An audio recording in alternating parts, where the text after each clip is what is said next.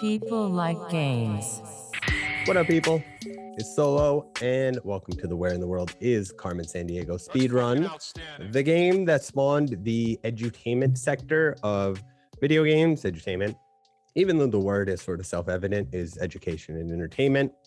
Was made initially in 1985, even though most people are familiar with like the 96 version of the reboot, but we'll get to that later.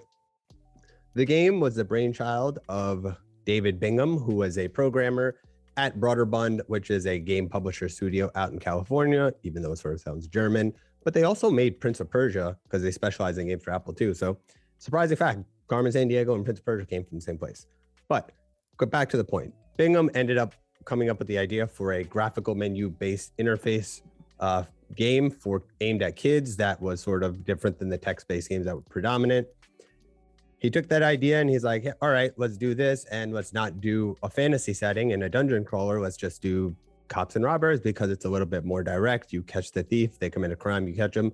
That sort of was a format of a game that he could sort of use with his menu interface. His boss heard it, was like, yo, I love this idea. His name was Gary Carlson. He's like, I love this. I'm also a big enthusiast of the Almanac. So I want every single edition of the game to be included with an almanac and a book of facts, because in the game, you have to go to different geographical locations when a thief steals something and use clues, etc.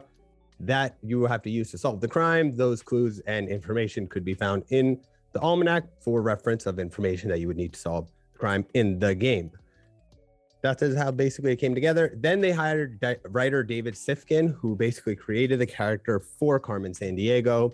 And so with the idea of cops and robbers and a writer and the almanac, voila, Carmen Sandiego was born and released in 1985.